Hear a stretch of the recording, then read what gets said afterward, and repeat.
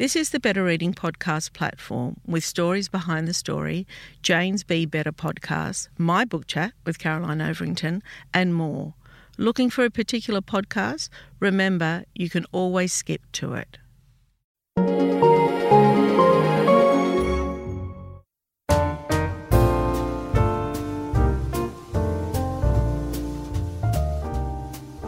Welcome to the Better Reading Podcast, Stories Behind the Story, brought to you by Belinda Audio. Listen to Belinda audiobooks, anywhere, everywhere. Hi, this is Cheryl Arkle for the Better Reading Podcast, Stories Behind the Story. We talk to authors about how they came to tell us their story. Lisa Ireland, welcome to Better Reading. Hi, Cheryl. Thank you so much for having me. Well. So you're in Victoria and I'm in Sydney, and this is the year of Corona, right? It really is. We were just saying off air that it's quite strange to be not face-to-face having this conversation, but we're making do, aren't we? We are making do, and I am really enjoying it more and more. And I'm yearning for human contact, but I wonder how the world will change, how it will be different after all of this.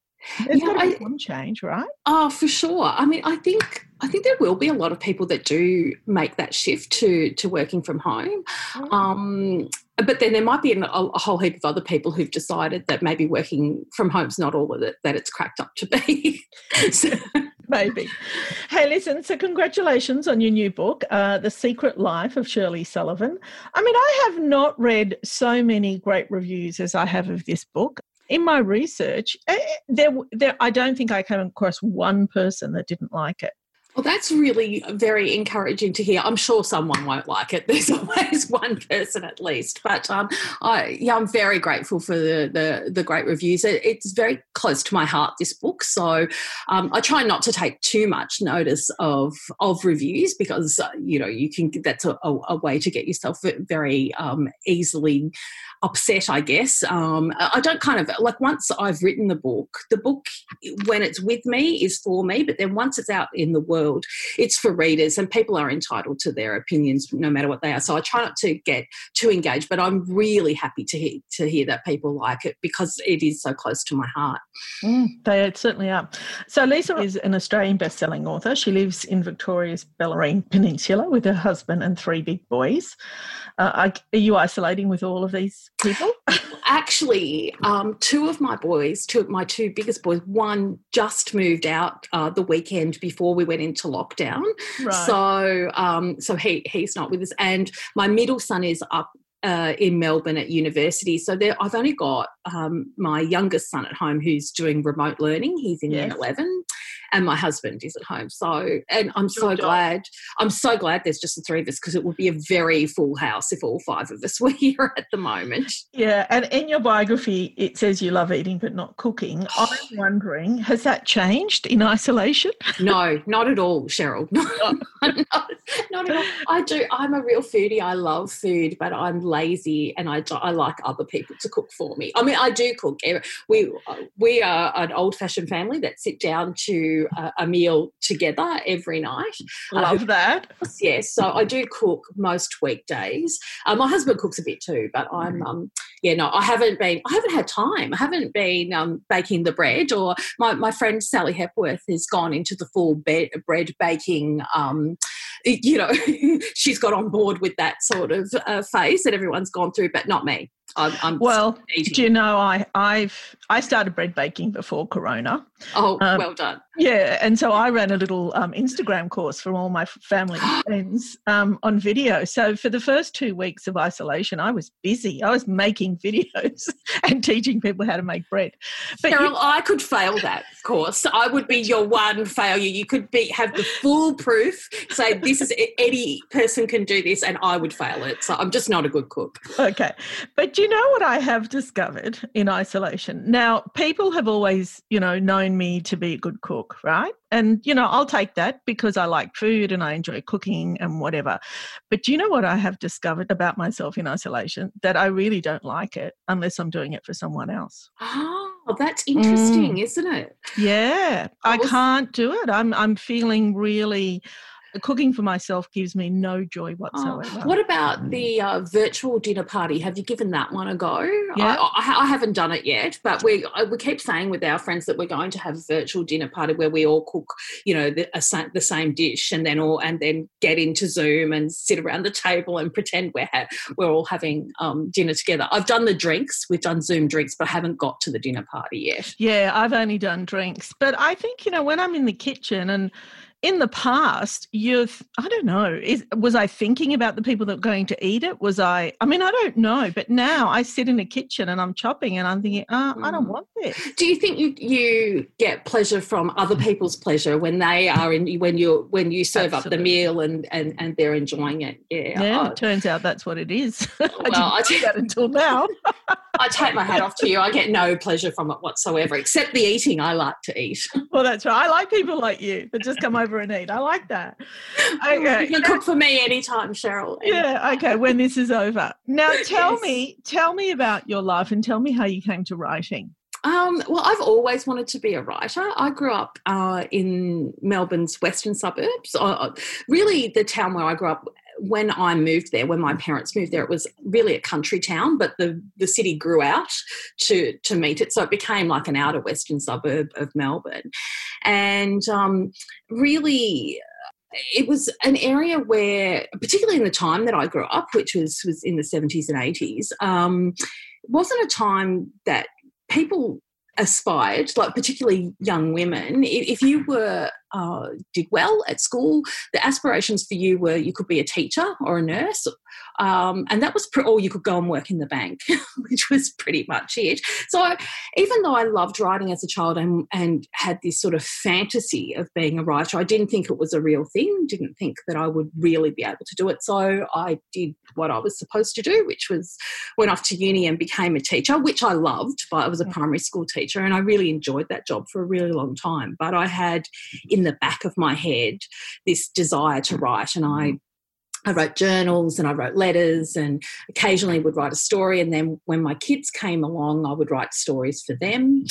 And then when my youngest was born, a friend of mine had confessed to me that she had been going to do a writing course because she was hoping to become a writer. And I said, I've always wanted to be a writer. And she said, you should come too.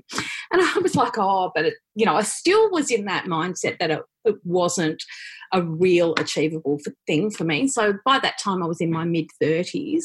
But she convinced me and I did go along to the writing course. And then once I started that course, which was professional writing and editing, I did it at TAFE, I was just smitten, and I got a real hunger for it, and I started to believe that I could really do it. And so, it took me actually 10 years from then until I got my first book published. So it was a long journey, but I got there in the end. And how did you get your first book published? Tell me about that. Well, actually, this is actually a bit of a funny story, because I wrote a story called Breaking the Drought, which is, it was first published by Escape Publishing, which is the digital arm of Harlequin. And how that came to be was, when I was a young teacher, I'd grown up in the city. My dad was from the country. He was from Gippsland. He grew up on a dairy farm. So I knew a little bit about the country, but I grew up in the city and was very much a city girl. So when I was in my very early 20s, I got my first teaching job at a tiny, tiny little school called Longford Primary School out in Gippsland in Victoria, a tiny country area. And that was a very rude awakening to country life for me. I had a really great time there, but I was always getting into scrapes. I was like things like I would run out of petrol constantly because the nearest petrol station was about 15k away from where I lived, and I was used to living in a city where the petrol stations were on every other corner. So someone was always having to come and rescue me. And there was a mouse plague the first year I lived there, and my house got inundated with mice. And when I saw the first one, I moved out of the house, moved into Longford's near Sale. I moved into with some other teachers for a week while one of the other teachers that I worked with, her husband came and dealt with the mice because I couldn't even set a mouse trap. I was such a city girl. So when I started writing, I'd always wanted to somehow capture that sort, not that my own story, but the essence of that, a city girl moves to the country in a novel. And so Breaking the Drought was the essence of that story, which of course, and it had a romantic through line. So it fit very neatly into the rural romance brand or genre. But I didn't know that. I didn't even know that there was a thing called rural romance until I read Rachel John's Jilted. I know Rachel, and she's terrific, isn't she? She's a really close friend of mine. So when Jilted came out, actually I didn't know her that well then. We'd only just met, but I read the book and I went, oh, this is kind of the thing that I've written. I wonder, because I tried to get it published and no one had been, years earlier. So it just sort of sat in the drawer for a few years. But then when I read Jilted, I thought actually maybe there's a market for this. So I went to the Romance Writers of Australia, their conference in Fremantle, and I pitched the book to Kate Cuthbert and she accepted it. So, and that just got the career off to a start. So it was a short novel, so it went to Escape, but the very next one was published by Harlequin Mirror. Ever catch yourself eating the same flavorless dinner 3 days in a row? Dreaming of something better? Well, HelloFresh is your guilt-free dream come true, baby. It's me, Keke Palmer. Let's wake up those taste buds with hot, juicy pecan-crusted chicken or garlic butter shrimp scampi. Hello Fresh. Stop dreaming of all the delicious possibilities and dig in at HelloFresh.com. Let's get this dinner party started. Hiring for your small business? If you're not looking for professionals on LinkedIn, you're looking in the wrong place. That's like looking for your car keys in a fish tank. LinkedIn helps you hire professionals you can't find anywhere else, even those who aren't actively searching for a new job but might be open to the perfect role. In a given month, over 70% of LinkedIn users don't even visit other leading job sites. So start looking in the right place. With LinkedIn, you can hire professionals like a professional. Post your free job on linkedin.com/achieve today. Do you know what I've noticed about this particular genre? And, some people love it, and a lot of people do love it, and a lot of our listeners and readers love it, but a lot of people are very disparaging of it because they say it's too commercial or popular or whatever. Yes. But I think in a way it's given women voice. I would totally agree with that. And I have moved on from writing rural romance. In fact, I was just on the phone to Rachel last night. Because she has a release out actually yesterday, which is a rural romance, and we were talking about, because we both have written, she writes in both genres, rural romance and in general fiction, and I started in rural romance and have moved on to general fiction. It's not that I would never write another rural again, it's just that I tend to be more interested in just writing the story that comes to mind, and my last 3 books have been have tended to be not in that rural genre, but I agree with you. I think that romance in general is very much giving women a voice and writing about domestic topics that some rural romances, in fact, tackle very deep topics, things like drought, domestic violence, suicide of people in drought, that type, all those types of mental health issues, all those things are covered by rural romance authors, and it allows authors to package it in a way and get it out to a wide range of people, and maybe people that wouldn't possibly pick up a book that was a more serious take on that, but they are still getting that that sort of insight into the topic without feeling like they're being beaten over the head with it. So I think too. Yeah. Exactly. I feel that this book, The Secret Life of Shirley Sullivan, is giving older people a voice and humanising older people. Now, you would think that it's not necessary to say that, but I really do think that once you get to a certain age, you become invisible and people think that you don't have feelings, that you don't have emotion, that you can't fall in love, that you can't. Do you think that? Absolutely, and that's one of the strong themes in the book. I think it's interesting. I was talking to a friend about this recently. About we'd been watching a TV and there was a commercial on for a fast food outlet, and there were a couple, I think, meant to be perhaps in their 70s, and they're exchanging. They're having the food, and the background music is like something from the 1940s. And if you think about it, people in their 70s now, they grew up, they were at Woodstock. That's right. They grew up listening to the Rolling Stones. Yeah. And it's funny because I was watching last night on SBS a doco on punk music, and like the very beginnings of that, there are people in their 60s and 70s now who would have been part of that era. But we tend in fiction to sort of have this stereotypical view of older people, particularly older women, that they are just little old, lovely little old ladies that sit around and knit and bake scones. Yes, exactly. And some people are like that, but just as many are not. Just because you get older, it doesn't change who you are or what's important to you. When I was younger, and you probably the same. I mean, I remember thinking. I think I was, I don't know, about 20, and I was invited to a 30th birthday party. And I remember thinking, I'm not going to an old person's birthday. And I didn't go, right? And then when I was 30, I would notice people in their 40s, like say, for instance, if you were out having a drink or something, and I think, oh, God, when I'm 40, I'm never going to be out drinking. That is just so embarrassing. And so it has gone on, right? Yes. And so when I used to see, do you know, one thing too that I really was convinced was true when I was younger is I always thought that when you were in your 50s, that you had everything sorted out. You were exactly where you wanted to be. Yeah, exactly. How deluded was I, right? But you're so right, Cheryl. It's funny. I've got quite long blonde hair. I'm in my 50s. I've got quite long blonde hair. It's longer than it should be at the moment. It really needs to be cut, but there's none of that going on at the moment, is there?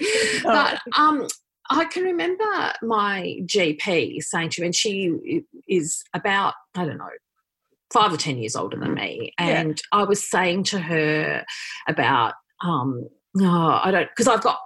straighten it, but I've got very curly hair. And so having short hair is problematic for me because it goes quite frizzy and uncontrollable. I hear you. To her, when I was in my 30s and my kids were born, I was saying when I'm 40, I think it's ridiculous to have long hair when you're 40. I'm going to cut it short. And so then when I was 40, she said to me, "Where's the haircut?"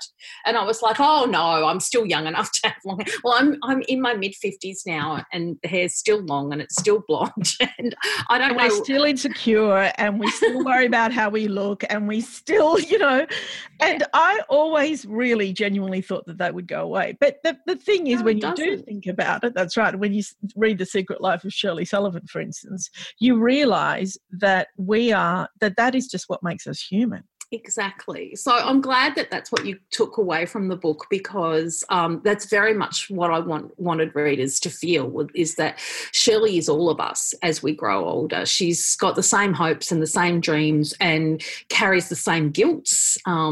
She hasn't necessarily got it all together, but she is actually starting to take the world on and do what she wants instead of what society expects of her. So hopefully readers will relate to that. So tell me where the story came from. Did you model it on a couple that you knew? I know that, with fiction, a large part of it is who you are, but it's also a mix of, who your experience, I guess, your life experience. Sure. Yeah, it had two really strong influences. I had... About 15 years ago, I was flicking through a newspaper and I saw an article about a couple, an elderly couple who had escaped from their nursing home and gone on the run, and they'd actually evaded the authorities for about 4 or 5 days.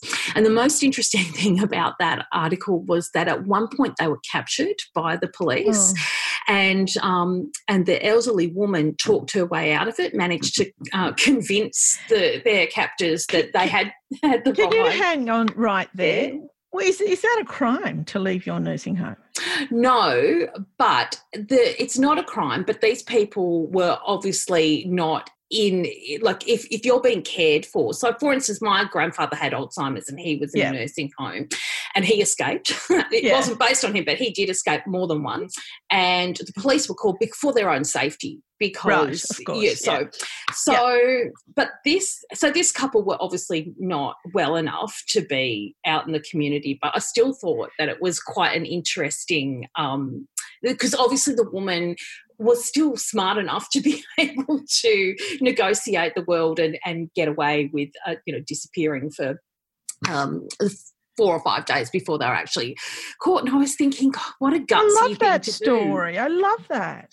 Me too. And so I just had it in the back of my head for a really long time, just sitting there sort of percolating. But I didn't know what the rest of the story was. Like, I was thinking, why did they run away? Like, were they running from the nursing home? Were they running to something? So just for years and years and years, it sat in the back of my head.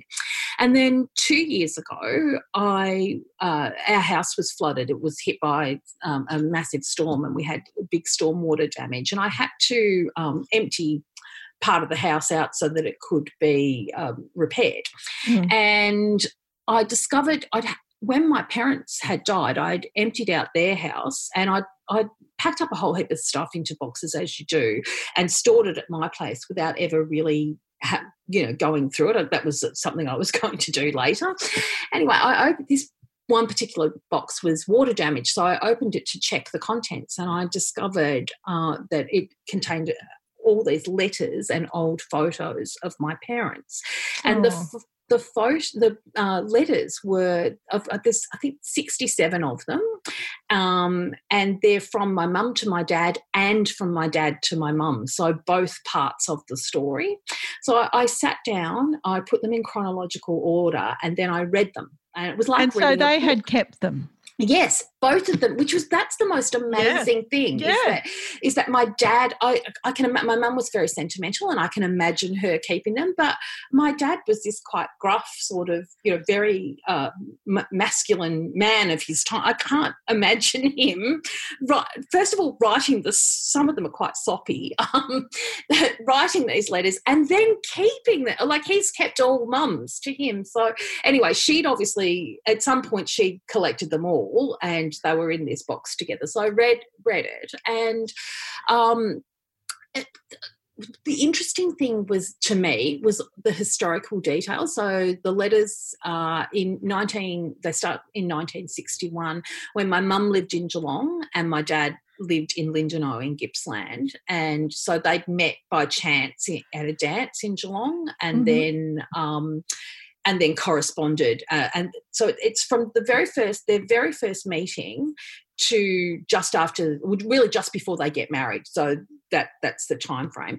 And so the historical stuff in there was, all the cultural stuff of the times, movies that they were seeing and bands that they were listening to. Mum talks about going to see Cold Joy at one point, and I think it was Cold Joy. And then in another letter she references watching President Kennedy's funeral on the TV. Wow. So it was filled with those sort of historical details. So, and that was when I thought I could marry these two stories together. And look, to be clear, the Secret Life of Shirley Sullivan is not about my parents. No. That was just the inspiration. And I borrowed a few key scenes from their life, but otherwise Frank and Shirley are very much their own people. As soon as I started to write, they really came to life on the page as themselves, as very strong individual characters. But that's the story behind the story. Yeah, it's really beautiful. And I think about old people now, and I think about the devastation that coronavirus could have on a generation of people that are so important in our community. And it really saddens me. I mean, you look at New York, and a lot of those people are living in nursing homes, and it's just such a devastation to lose a generation of people, maybe. Oh, absolutely. And the thing that you don't realise, I think, and my parents died reasonably young, and so I'm finding as I'm getting older, there's so many things that I would now like to ask them and I can't, and that knowledge has been lost forever.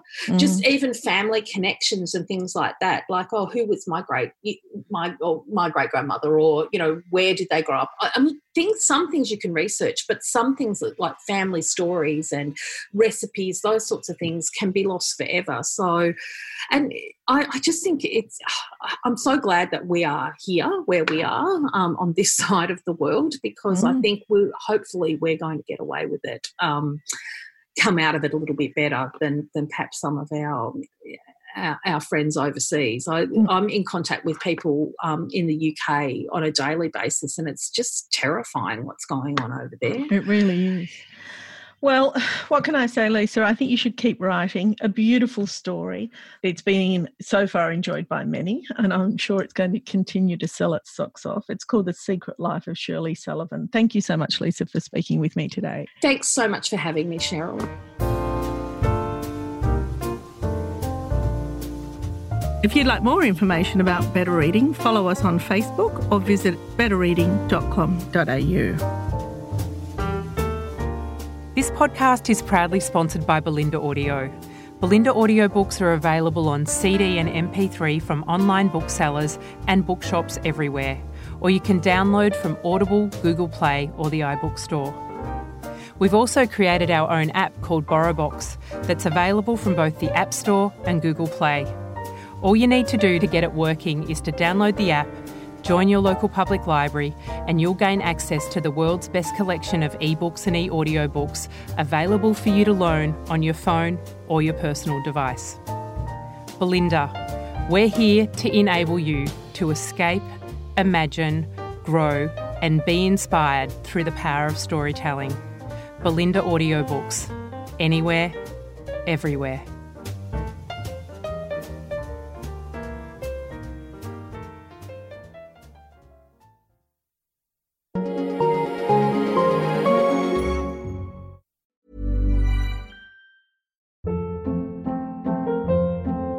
Hold up. What was that? Boring. No flavor. That was as bad as those leftovers you ate all week. Keke Palmer here, and it's time to say hello to something fresh and guilt-free. HelloFresh. Jazz up dinner with pecan-crusted chicken or garlic butter shrimp scampi. Now that's music to my mouth. HelloFresh. Let's get this dinner party started. Discover all the delicious possibilities at HelloFresh.com.